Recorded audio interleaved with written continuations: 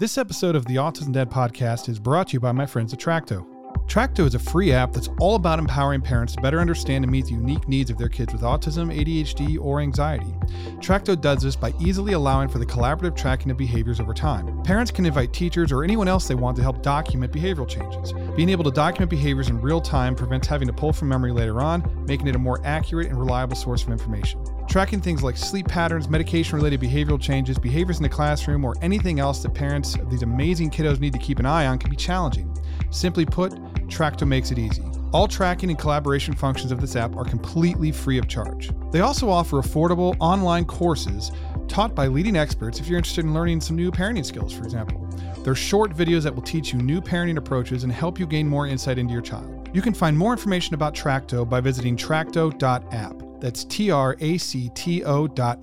You can also check out the Google Play or the Apple App Store and use the code TheAutismDad at checkout to save 40% off of your online course order. Welcome to the Autism Dad podcast. I'm Rob Gorski, and I've got a really important show for you guys today. We're going to take on a couple of controversial topics that shouldn't be controversial, but they are. We're going to talk about ABA therapy, and we're going to talk about regressive autism. And the reason that we're going to do that is because it's important to talk about it. There are parents out there who are genuinely looking for facts and information about ABA therapy for their child. There are parents out there who have experienced regressive autism that most people just don't understand what that's like. So Eileen Lamb is here today, and we're going to have kind of a parent-to-parent discussion about her experience with regressive autism and ABA therapy. And we'll talk a little bit about my experience with regressive autism. And we're going to do it in a way that is just honest and transparent and based on firsthand personal experience. So this isn't what we read online. This isn't what we found in a social media post or something like that. This is firsthand personal experience. And I think it's important that you guys get to hear stuff like this. So Eileen, thank you so much for taking the time to come on the show. I really do appreciate it. Could you take a second and tell us a little bit about yourself? Hi, thanks for having me. Yeah, so I'm Eileen Lamb. I'm a mother of two autistic children. I'm also autistic myself, and I have a third one on the way. Um, Congratulations. Thank you. I'm an author, photographer, um, blogger, I guess you would say, and I'm also the senior social media manager at Autism Speaks. So pretty much every aspect of my life is autism related, and I'm excited to be here. You're pretty busy. Yes, I am. Well, how old are your kids? So Charlie's 9, and he's the one who's on the severe side of the spectrum. He's nonverbal, and then Jude is 6, and he's high functioning like me. I have 3 kids, all who've been diagnosed as autistic, and they kind of fall in various places. And I know I was just officially diagnosed with ADHD, and so I have some insight to some of the challenges that they have because they all have ADHD as well. But do you feel like being an autistic mother helps you to better understand and relate to your kids? Because that's a struggle that I've had over the years, is having a hard time kind of putting myself in their shoes, I guess, if that makes sense, because I don't know what it's like to experience the world the way that they do.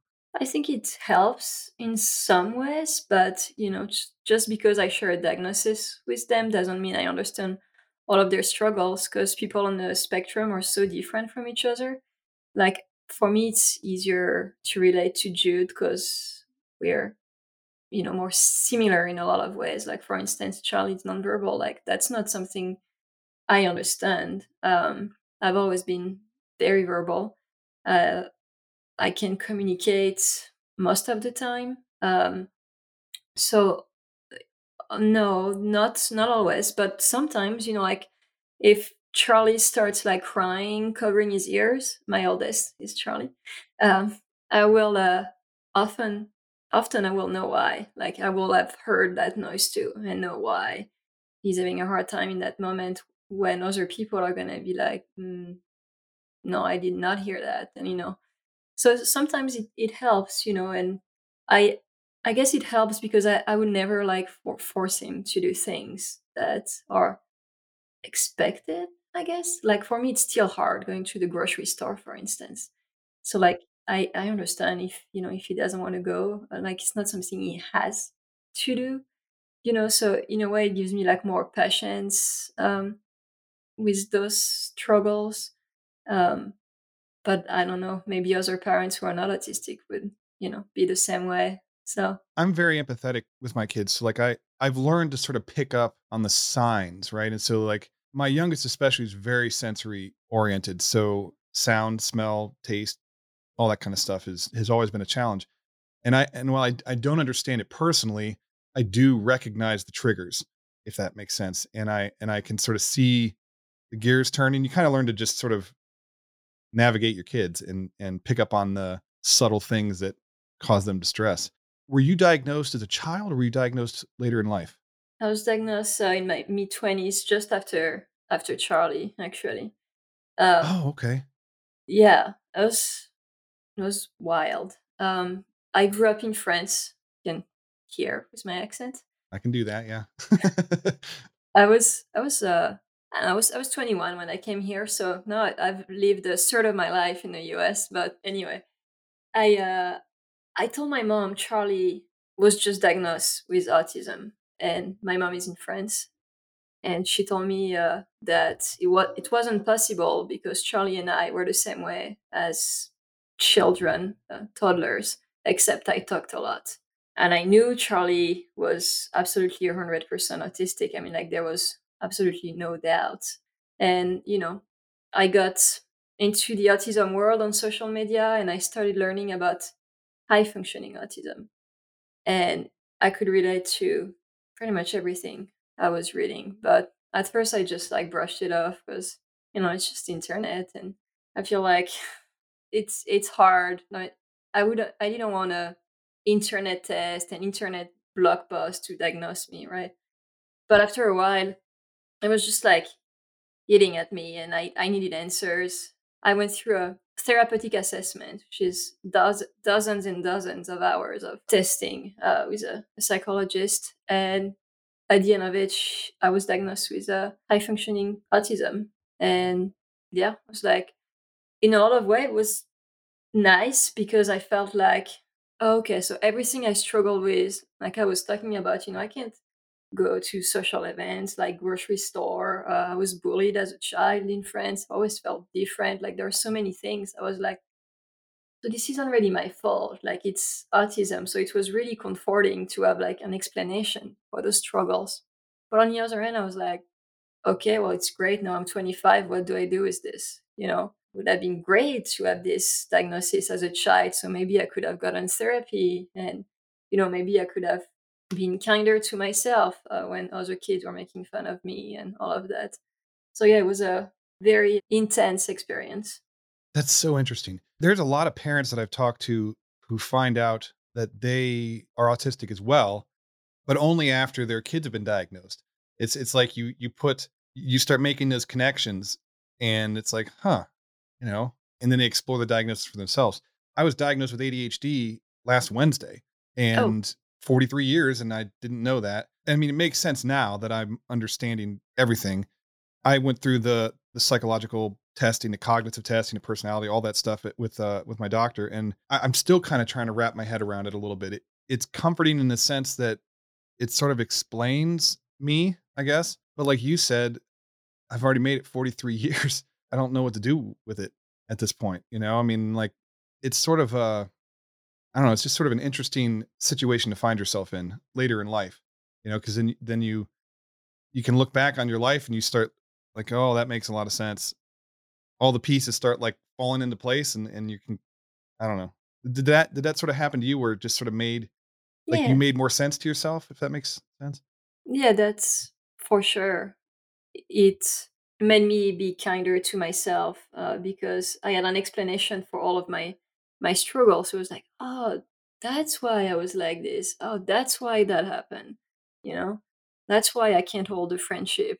My 30s now, still the case. Oh, that's why I can do these things that everyone does and like doesn't even blink, like getting gas, going to the grocery store. Like, there's nothing wrong with me. That's why. So yeah, that was really the cool part about having the diagnosis. But then, as far as like getting help for it, as an adult, that's, I mean, I still see that psychologist to diagnose me years ago. But it's not changing my life in any drastic ways. It's more about perception of myself and how I can maybe explain what I'm going through to others. But then again, I'm like, it's a tough line because I don't want to use autism as an excuse. So I'm always, yeah, you know what I mean. I get it. Yeah. What has your parenting journey been like?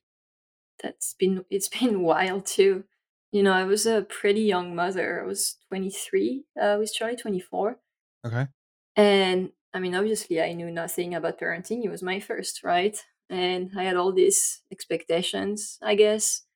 I wanted to teach him French. So I spoke French to him for the first 18 months. And, he was doing great overall. He was hitting his milestones.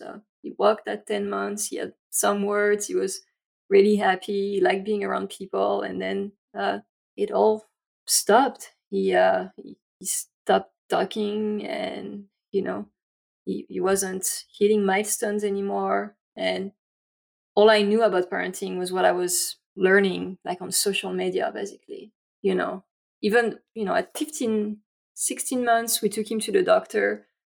It was around the time when he started losing words, and she told us that Charlie was obviously not autistic, and that it was the only reason why they had those questionnaires. Those questionnaires like, does he do this? Does he do that? And these were things that felt so, I don't know. Like, I didn't know they were important at the time. Like, does he point? I didn't know pointing was important. No, he doesn't. Does he bring you a rock to show it to you? Questions like this. I had no idea at the time that all these things were important. But anyway, the pediatrician wasn't worried at 16 months. And, I didn't know any better at the time.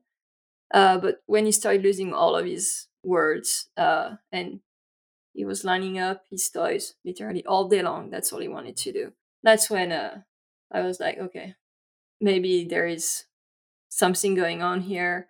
At first, we thought maybe it's because I speak two languages to him. He's starting to get confused, always making excuses. And then he ended up being diagnosed at 22 months old, which, I know we got lucky because we got the diagnosis pretty early. But as a first time mom, it was really overwhelming. My life, our life just changed like pretty much overnight. Then he started going to therapy every day. Other people in my life just didn't really want to hang out with us anymore. I guess it just wasn't convenient because Charlie was screaming a lot, during play dates. He would try to escape, didn't interact with other kids, and again, started drifting away from people. And our life just became just therapy, therapy, therapy, and trying to help Charlie, basically. My oldest is 22. When he was little, I've raised him. I adopted him, but I've raised him since he was a year old. And so I don't have personal experience with him before 12 months. But he developed, typically hit all his milestones, was talking, all that kind of stuff. And then it was somewhere between age 3 or 4 that he pretty rapidly regressed. And he didn't lose his speech, but speech became more difficult. And his whole personality changed. He went from being wanting hugs all the time to not wanting to be touched, and not liking the things that he used to like. His interests changed. He just became sort of disconnected. It felt like it was overnight, like we put him to bed one person and he woke up someone else. But I think, like, looking back on it, like I can't pinpoint a time where I noticed him starting to change. It just was, there was a point where everything was different. And that led us down the road to an autism diagnosis ultimately. And he's doing pretty well. Honestly, he's doing really well at 22 now. There was a lot of skills that were lost that he had once mastered. And so there's a lot of practice and repetition, but he's come a really long way. And I'm very, very proud of everything about him. And it's I've talked to a lot of people over the years, and there's only a handful of people that I've actually, like, spoken with who have experienced the regression. Uh, Most people that I talk to or most parents that I know, their kids were like they knew their child was autistic from birth, right? Like they never hit their milestones or they were delayed and everything. And so they didn't get to experience like a version of their child and then be presented with another version of their child later on, if that makes sense. Yeah. No, I feel that because a lot of people are surprised when I tell them that's what happened to me because it didn't happen to them. And apparently it's rare. It's called regressive autism, and it's not that common. But honestly, looking back, like I was saying, yes, he hit all his big milestones, like walking, crawling, all of that. But he never had those little ones that I didn't know were important, like pointing. Uh, Actually, no, he did clap, but pointing was a big one. I don't know. I feel like if I hadn't been a first time mother, I probably would have noticed before then. But the regression still happened. And it was still it's really scary. Yeah, it's like you don't recognize your child. Like he was like in his own world from that moment on. It was just like a bubble around him, and we couldn't really access him anymore. Yeah, he didn't want to cuddle, all of that. It's kind of sad, you know. This might sound really weird, but um, did you? And just because I haven't really had a chance to talk to anybody else who's been through something like this before, uh, was there like a grieving process for you? Did you did you feel like you lost him at first? Like like the kid that you knew didn't exist anymore at the time and you had to kind of get to know the person who was there now? That makes Yeah, sense? totally. And on social media, you get a lot of hate if you mention that you grieved after a diagnosis, but that's something I've actually talked about a lot in therapy because I felt a lot of guilt for feeling this way because everyone on the internet was telling me I was a horrible mother for grieving. But it's so nuanced. You're not like grieving the child because like you don't love your child or and first of all, it's not really the child that you're grieving, it's more like the expectations you had for your child. Like I'm grieving the fact that, Charlie will live with us for the rest of his life. That's not life I wanted for him. That's probably not the life he wants for himself. I'm grieving that I'll never get to have a conversation with him. I mean, yes, maybe a miracle will happen, but he's 9 now. It's grieving the life that should have been easier for him, probably won't see him graduate anything. He's gonna need a caregiver for the rest of his life, 24/7. I mean, I don't know. I think the opposite would make me a bad mother. Why should I be happy about it? I mean, I love Charlie, but I'm not happy he's disabled. I've had that same hate that comes at you. I've had death threats. I've had all kinds of judgments over the years because um, I think if your child is born autistic, which I think most kids who are autistic are born autistic, right? There's and even those parents still have that grieving process because they had in their head everything was planned out, and then those plans have to change, to adapt to what is present. And there's a grieving process for that. And I think that's just human. And I really, I don't like the judgment that parents get for being human, you know? But when it comes to your child regressing, it's, it's a whole different experience because, there's a lot of people who were able to have conversations with their kids or they were able to do all of these things. And then one day it all went away and there's no explanation for it, right? There's no preparation for it. You just are basically for me, it felt like, uh, somebody swapped him out in the middle of the night and like he was such a different person. I mean, it's crazy. Like all I know is Gavin, who he is now, right? I love him. He's just amazing. But it took me a long time to to go through that grieving process because I missed the connection that I had with him. I missed all the things that we used to do that he no longer wanted anything to do with, right? And the hate that I would receive for grieving that is unbelievable. And it's just like in some ways you kind of lost your child because they're a different person, you know? And people who haven't experienced that don't understand what that's like.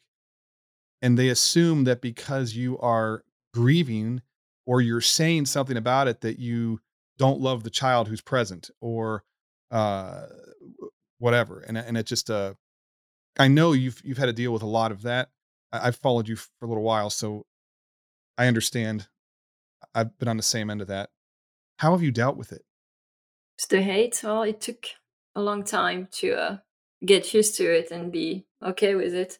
I mean, it's not that I'm okay with it. It just doesn't affect me anymore just because I've been doing this for 7 years now, the social media. And I mean, I got hate right from the start. And it got worse throughout the years because I think that movement of people who attack parents online and people they disagree with is just getting bigger and bigger. So there's more and more hate, but I don't know. I think something switched like two or 3 years ago for me, and I was just like, it's always the same thing, you know. They always tell you the same things. They say the same things to other parents. Like it's not personal, and it's just it shouldn't affect me because I know that what they're saying about me is not true. You know, they're just strangers on the internet. A lot of them are like teenagers, you know, and I feel like almost sad because I feel like they got sucked into a movement that they don't really understand, and they just comment hate on people's posts without understanding. You know, like they The wouldn't even implications. listen to this episode and try and understand it. It's just like being mean for the sake of being mean, you know, and it's just not it's not okay. And you know, yeah, it used to affect me a lot. I mean, I lost sleep over it. Like when you have hundreds of people, like because that's what they do is they come like It's in like a big mob. groups. Yeah, Yeah. it's a mob. It totally Yeah. is a mob. And you know, they have groups where they post parents post or autistic post of people they don't agree with so that everyone can go attack. So you get when you get attacked, you get attacked like a lot. And I mean, you know, I feel like as parents, we're already struggling with mental health. I mean, a lot of us and online bullying. I mean, let's call it what it is hard. And yeah, it took me a lot of honestly therapy to learn to be okay with it and to not let it affect me and my days. This episode of the Autism Dad podcast is brought to you by Trail Magic. Communing with nature is one of the best methods of self-care available, and hiking is one of the best ways to enjoy nature. If you're a parent who enjoys hitting the trails with your little ones, you're already aware that toddlers will walk some of the journey and want to be carried the rest of the way. There are tons of contraptions out there for carrying babies while on a trails, but what about those in-between toddler years? You don't want to bring a big, bulky carrier for a kid who's only going to use it some of the time. The Trail Magic Kid Carrier solves that problem, and it does so brilliantly. Invented by a dad who wanted to take his 3-year-old backpacking, it's for kiddos 12 months up to 43 pounds. The carrier attaches onto hiking backpacks and durable day packs that have a waist strap and upper loaders. Weighing less than 10 ounces, it's so portable you can stuff it in the side of your backpack when not in use. The Trail Magic Kid Carrier is a total game changer for the outdoor adventure family community. For more information, visit trailmagic.com. That's TrailMagik.com. Use the code TheAutismDad at checkout and save 10% off your order. I think what you're doing is amazing because you say what you think and you stand by what you believe in, regardless of what people are saying, you know? And we kind of touched a little bit on, you know, you talk about ABA therapy, you talk about a lot of things that I think shouldn't be touchy subjects, but they are. Why do you do that? Well, first of all, I feel like people are afraid to speak about these things, these subjects these days, like ABA, Autism Speaks, the puzzle piece, color blue. I mean, so many things have become controversial in the autism world, and people will just keep repeating these things without trying to look for other perspectives. It's just spreading like a virus. Like they're gonna hear it somewhere, repeat it, and then another person repeats it, and it's never ending. So we need people like me, I guess, who will show the other side. And I hate that there's even a side, because I feel like we're never going to agree on everything. But we should respect each other's opinions. Like there is that useless debate about like puzzle piece or infinity loop. Like just let people choose and stop like harassing people who don't agree with you. You know, it would be like so simple. Same with the color blue versus color red, or person first versus identity first. Like for instance, I say I have autism, I say I'm on the spectrum, I say I'm autistic. Like I don't care. There are so many more issues that we should focus on as advocates. But I get attacked by autistic adults who prefer to refer to themselves as autistic because I say I have autism. Like it should be my, just let me decide for myself. But yeah, I talk about ABA a lot because that's something that is close to my heart, because it's helped Charlie a lot. He's been in it since he was 2, so just after he was diagnosed. And they taught him to communicate with an app on his iPad, Proloquo to go. He's not fluent, not at all, but he can at least tell us like, I want cookie, I want water. And might not seem like a lot, but it's a huge deal. And I don't think I would have achieved that without them, and definitely not that fast. And I talk about ABA because all of the things I read about it that are negative are not true. Like people say that they prevent autistic people from stimming. Not my experience. I mean, maybe ABA 20 years ago, people tend to get stuck in the past, or they hear about one bad experience and that's the one that's going to stick. And then people who had good experiences are too afraid to share their own positive stories, because then they get bullied basically for sharing their good stories.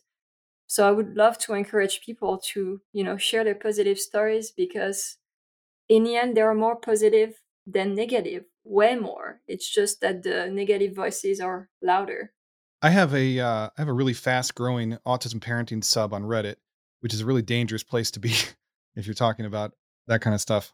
And there are I just had to start something there where I had to put like serious restrictions on the whole discussion of ABA, just because parents are coming to the forum and they're looking for help. They're desperate, right? They want to help their kids. They don't know what to do. And if they even ask a question about ABA therapy, they just get swarmed, and they're called abusive parents. And it's called like they're trying to strip the autism away from their kids. It got to the point where, and everybody says, you know, the kind of talking points that you get, and they're talking points. They're not, majority of these people who are aggressively advocating against ABA, I don't think have personal experience with it. They're parroting a talking point. And what I hear constantly is that majority of autistic adults will tell you that ABA is abusive. Well, that's just simply not true, right? If roughly 1% of the population, the human population, is autistic, you say, I think the number was like 78 million autistic people on the planet, roughly. There's not 38 million people on Reddit, autistic people, who are arguing against ABA. There aren't 38 million autistic people who have probably been through ABA. I mean, like it's like this all or nothing, and I do think it's a vocal minority of people, but they're very, very loud and they're organized. It's like they send up the bat signal. As soon as someone posts a comment that they don't like or they disagree with, they get swarmed with just all kinds of hateful things. And these poor parents who are just trying to do what's best for their kids, you know, become even more distraught or more desperate or just lost and don't know what to do. When a lot of those people could have been allies. They could have just been like, "Hey, I had a bad experience with ABA. This is why I did." And so just be aware of certain things. I mean, I wouldn't take my kids to any therapy and ignore what was going on. I mean, I'm paying attention to what's happening. And if I feel like there's something going on that I'm uncomfortable with, I'll say something, you know, but that should be my choice as a parent, because if anybody knows what's best for my kids, arguably it's me, right? Because I know my kids better than anybody else. What would you say to parents who are scared to even look in that direction because of everything that they've heard, all of the negativity? So many things. Well, first of all, all of the autistic people who are on internet telling you about how ABA is abusive, all of them haven't been in ABA because they were like, they're either self-diagnosed, which you can get ABA if you're self-diagnosed, or they've been diagnosed as adults, can't, so they didn't experience ABA as children.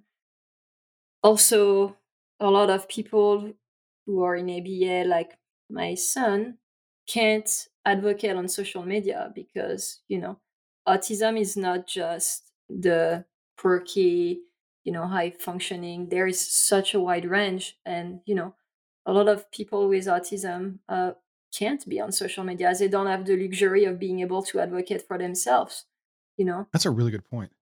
I can tell Charlie is happy to go to ABA. I mean, he's always like smiling, flapping his hands as soon as we get there, but he's not gonna be able to tell you, especially not on Facebook. So keep that in mind.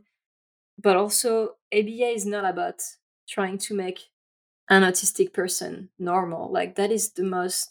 I mean, I think it's crazy that people are trying to reduce ABA to this because ABA is about teaching kids skills that they deserve to know, like communication, safety, and independence. It's all personalized to the child. So if there's something that like the ABA therapist think that your child should learn and you don't think it's a big deal, you don't have to do it, and the parents like get involved as a parent, you know, it's so important.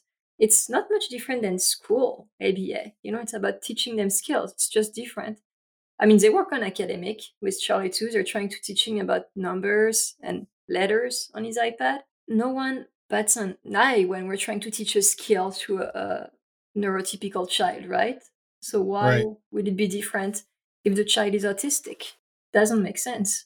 And my kids never, well, they were in speech, occupational, and physical therapies, and I think a lot of the OT especially, I think it was ABA based, but they were never in like straight ABA therapy.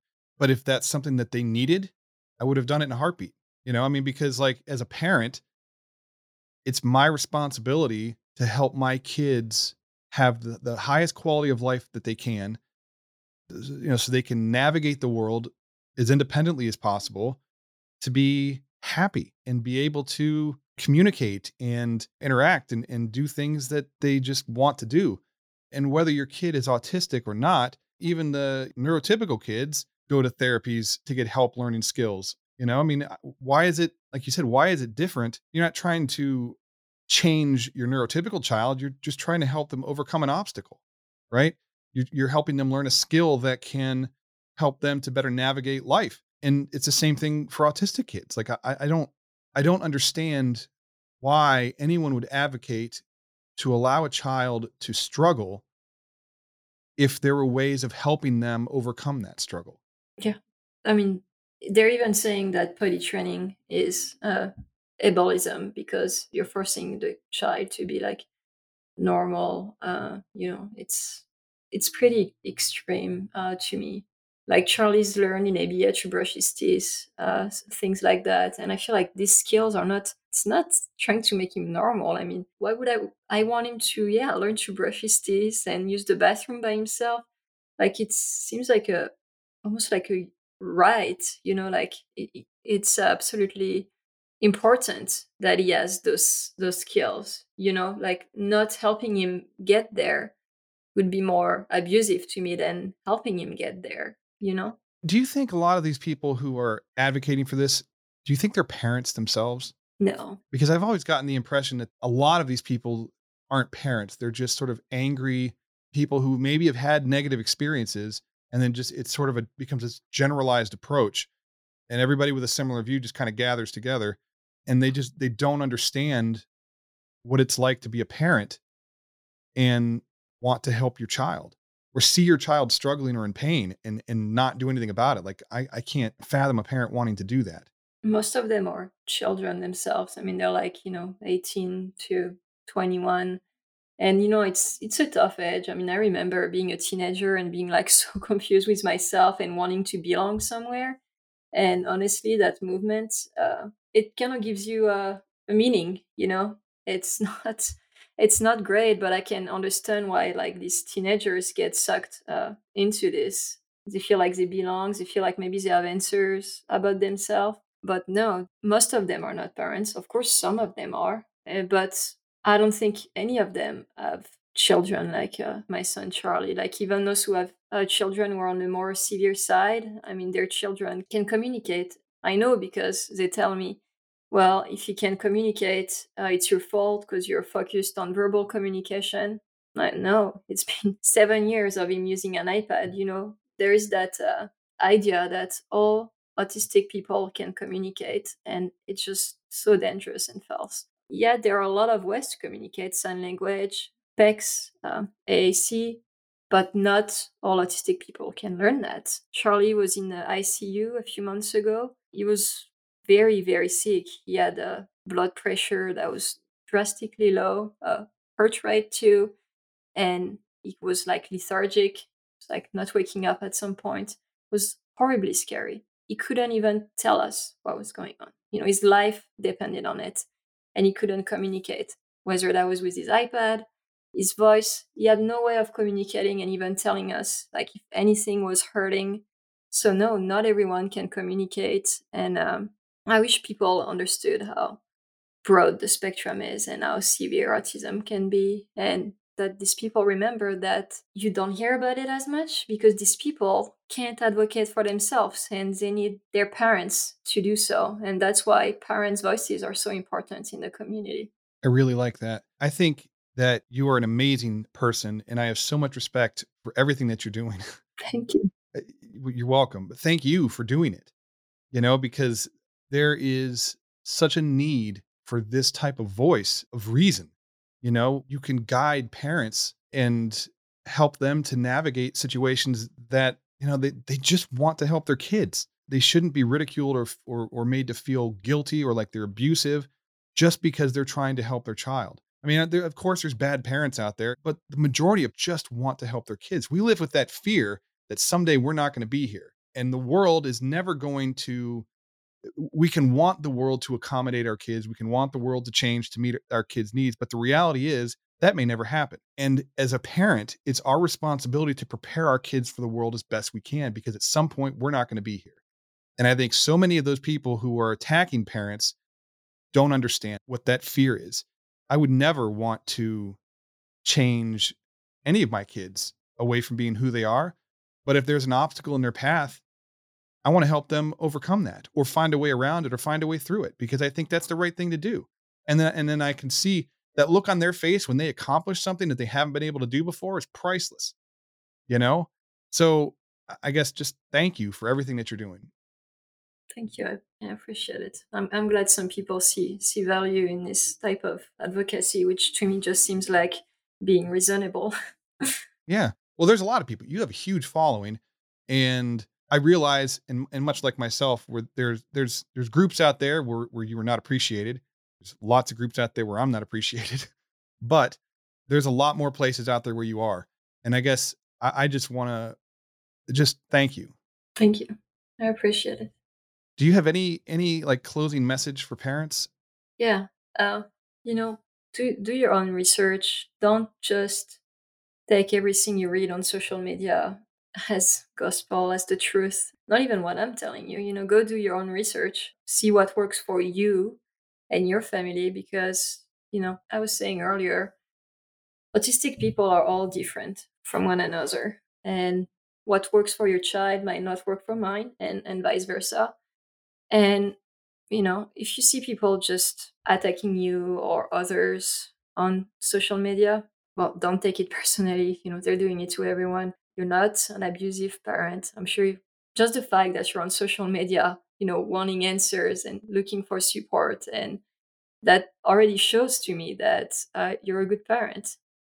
So, yeah, try and not take everything you read on social media as the truth. Seek other perspective, and there are a lot of us out there on this journey, and you're not alone. Thank you. How can people find you? So, at the Autism Cafe on Instagram, Facebook, Twitter. I really do not like Twitter. Seems to be where everyone like it's one of the worst. Stay But away I'm from there. Reddit. Just tell Oh you my that. god, I'm on Reddit too. Yeah. Oh, Well, so you know. it's same thing. Yeah. And I'm at Eileen.lam on TikTok. Okay. I'll have all of those links in the show notes below, as well as links to both of your books. We didn't really get to those. I apologize for that, but I'll have links to all that so people can check those out. Thank you again for everything. Thanks for having me. It was great. You're welcome. Take care. Before I close things out, I want to say thank you to Eileen for taking the time to come on the show and for sharing her experience and all of that as openly and honestly as she does, especially in light of the amount of hate and resistance that she receives along the way. I do know what that's like because I've had plenty of that myself. Kate Swenson was on last week and she experiences the same thing. People, when they don't agree with you, they attack you. And it's not okay that we do this, guys. Like, we need to be able to have conversations about things. And there are parents out there right now who are trying to find help for their kids. And one of the options that they have available to them is ABA therapy. And they should be allowed to ask about it. They should be allowed to explore it. And like any responsible parent, you should educate yourself on something before involving your child in it, right? So, I wouldn't take my kids to anything without knowing what's going on, and I wouldn't just drop them off and let it happen, right? So pay attention and talk to people and research for yourself, because there's a whole world of information out there and not all of it is accurate. So thank you again, Eileen, for taking the time to come on the show and for sharing so openly and honestly about your personal experiences with regressive autism and ABA therapy. You can find more from Eileen at theautismcafe.com. All of her links will be in the show notes below, so go check her out and support her efforts. As always, you can find me at theautismdad.com. All my links are at the top of the page. You can like, listen, and subscribe to this podcast and any one of your favorite podcast listening apps. Just hit that subscribe button if you don't mind. Rate it. I'd really appreciate that. I hope you guys have a fantastic week, and I will talk to you next Monday.